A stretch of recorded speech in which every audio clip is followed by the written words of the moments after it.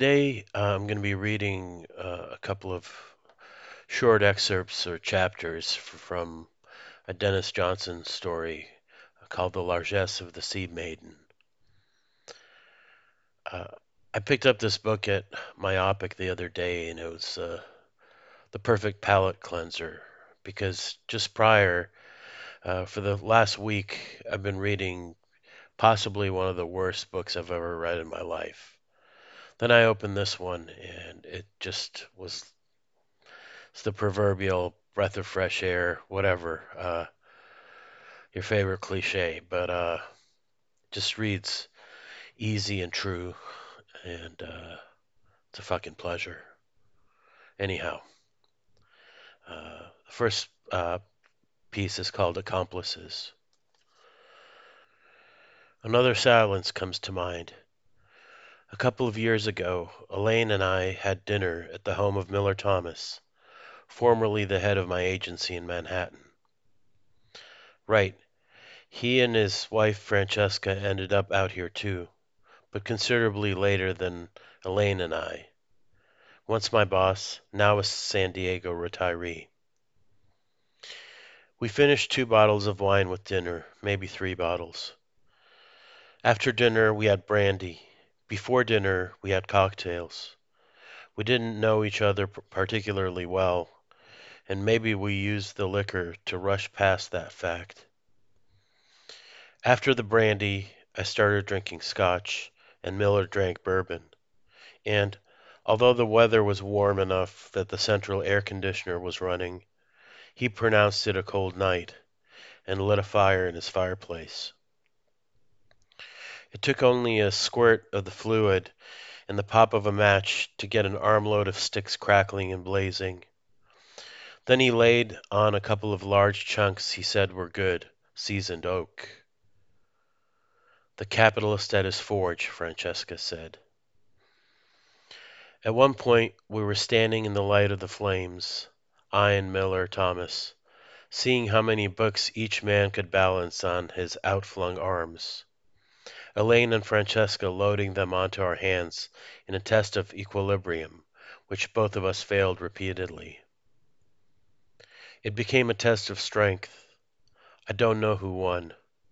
We called for more and more books, and our women piled them on until most of Miller's library lay around us on the floor.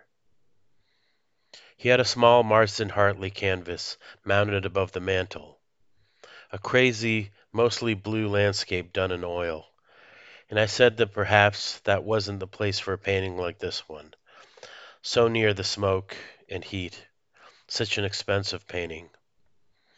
And the painting was masterly, too, from what I could see of it by dim lamps and firelight amid books scattered all over the floor. Miller took offense.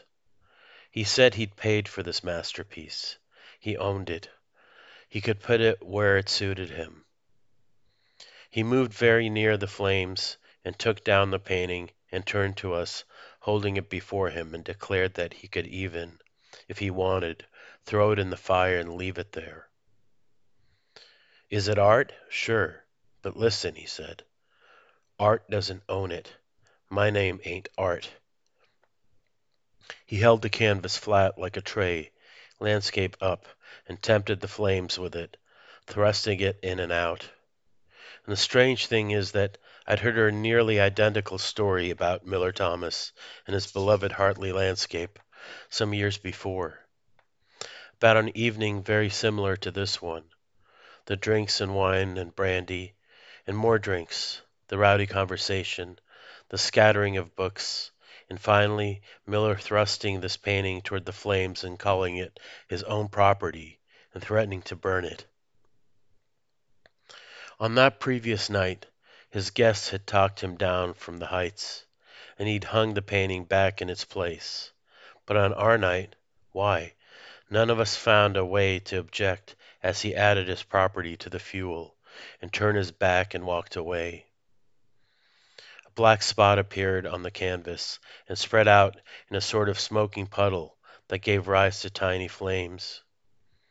Miller sat in a chair across the living room by the flickering window, and observed from that distance with a drink in his hand. Not a word, not a move from any of us. The wooden frame popped marvelously in the silence while the great painting cooked away, first black and twisted, soon gray and fluttering, then the fire had it all. Ad man. This morning I was assailed by such sadness at the velocity of life, the distance I've traveled from my own youth, the persistence of the old regrets, the new regrets, the ability of failure to freshen itself in novel forms, that I almost crashed the car. Getting out at the place where I do the job I don't feel I'm very good at, I grabbed my briefcase too roughly and dumped half of its contents in my lap and half in the parking lot. And while gathering it all up, I left my keys on the seat and locked the car manually, an old man's habit, and trapped them in the RAV. In the office, I asked Shailene to call a locksmith and then get me an appointment with my back man. In the upper right quadrant of my back, I have a nerve that once in a while gets pinched, the T4 nerve. These nerves aren't frail little ink lines. They're cords as thick as your pinky finger. This one gets caught between tense muscles, and for days, even weeks, there's not much to be done but take aspirins and get massages and visit the chiropractor. Down my right arm, I feel a tingling, a numbness, sometimes a dull, sort of muffled torment, or else a shapeless, confusing pain. It's a signal. It happens when I'm anxious about something. To my surprise, Shailene knew all about this something. Apparently, she finds time to be Googling her bosses, and she'd learned of an award I was about to receive in, of all places, New York, for an animated television commercial. The award goes to my old New York team, but I was the only one of us attending the ceremony, possibly the only one interested, so many years down the line. This little gesture of acknowledgement, but the finishing touches on a depressing picture. The people on my team had gone on to other teams, fancier agencies, higher accomplishments. All I'd done in better than 2 decades was to tread forward until I reached the limit of certain assumptions and step off. Meanwhile, Shailene was oohing, gushing, like a proud nurse who expects you to marvel at all the unholy procedures the hospital has in store for you. I said to her, "Thanks, thanks." When I entered the reception area, and throughout this transaction, Shailene wore a flashy sequined carnival mask. I didn't ask why. Our office environment is part of the new wave.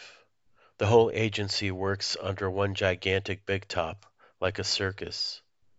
Not crowded, quite congenial, all of it surrounding a spacious break time area with pinball machines and a basketball hoop. And every Friday during the summer months, we have a happy hour with free beer from a keg. In New York, I made commercials. In San Diego, I write and design glossy brochures, mostly for a group of Western resorts where golf is played and horses take you along bridle paths.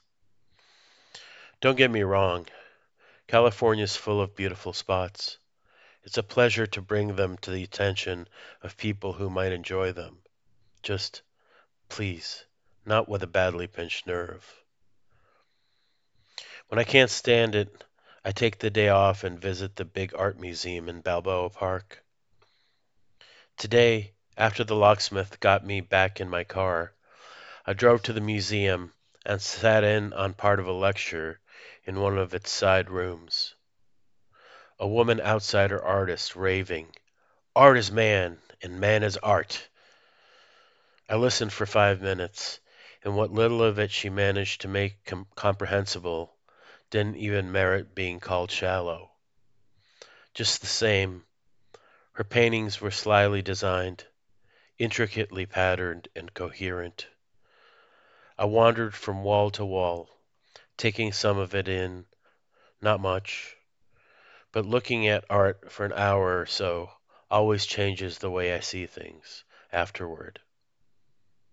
This day, for instance, a group of mentally handicapped adults on a tour of the place with their twisted, hovering hands and cocked heads, moving among the works like cheap cinema zombies, but good zombies, zombies with minds and souls and things to keep them interested.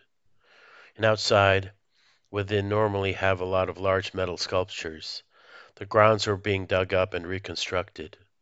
A dragline shovel nosing the rubble monstrously, and a woman and a child watching, motionless. The little boy standing on a bench with a smile and sideways eyes, and his mother beside him, holding his hand, both so still, like a photograph of American ruin. Next, I had a session with a chiropractor dressed up as an elf.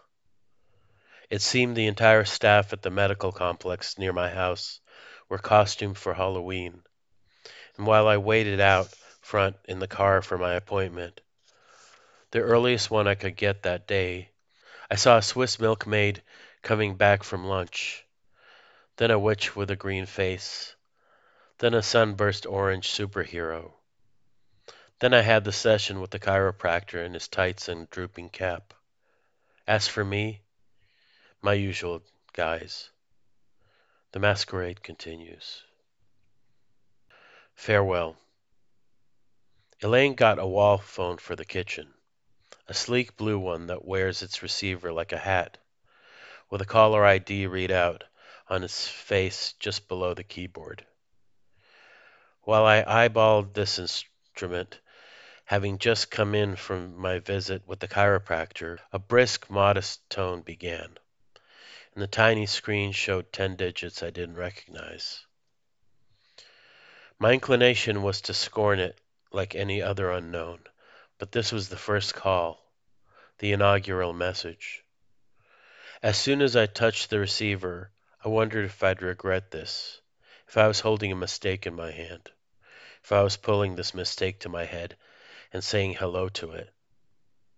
The caller was my first wife, Virginia, or Jenny, as I'd always called her.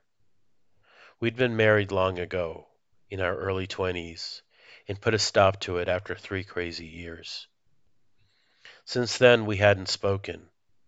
We'd had no reason to, but now we had one. Jenny was dying. Her voice came faintly. She told me the doctors had closed the book on her. She'd ordered her affairs. The good people from hospice were in attendance. Before she ended this earthly transit, as she called it, Ginny wanted to shed any kind of bitterness against certain people, certain men, especially me. She said how much she'd been hurt and how badly she wanted to forgive me, but she didn't know whether she could or not. She hoped she could, and I assured her, from the abyss of a broken heart, that I hoped so too.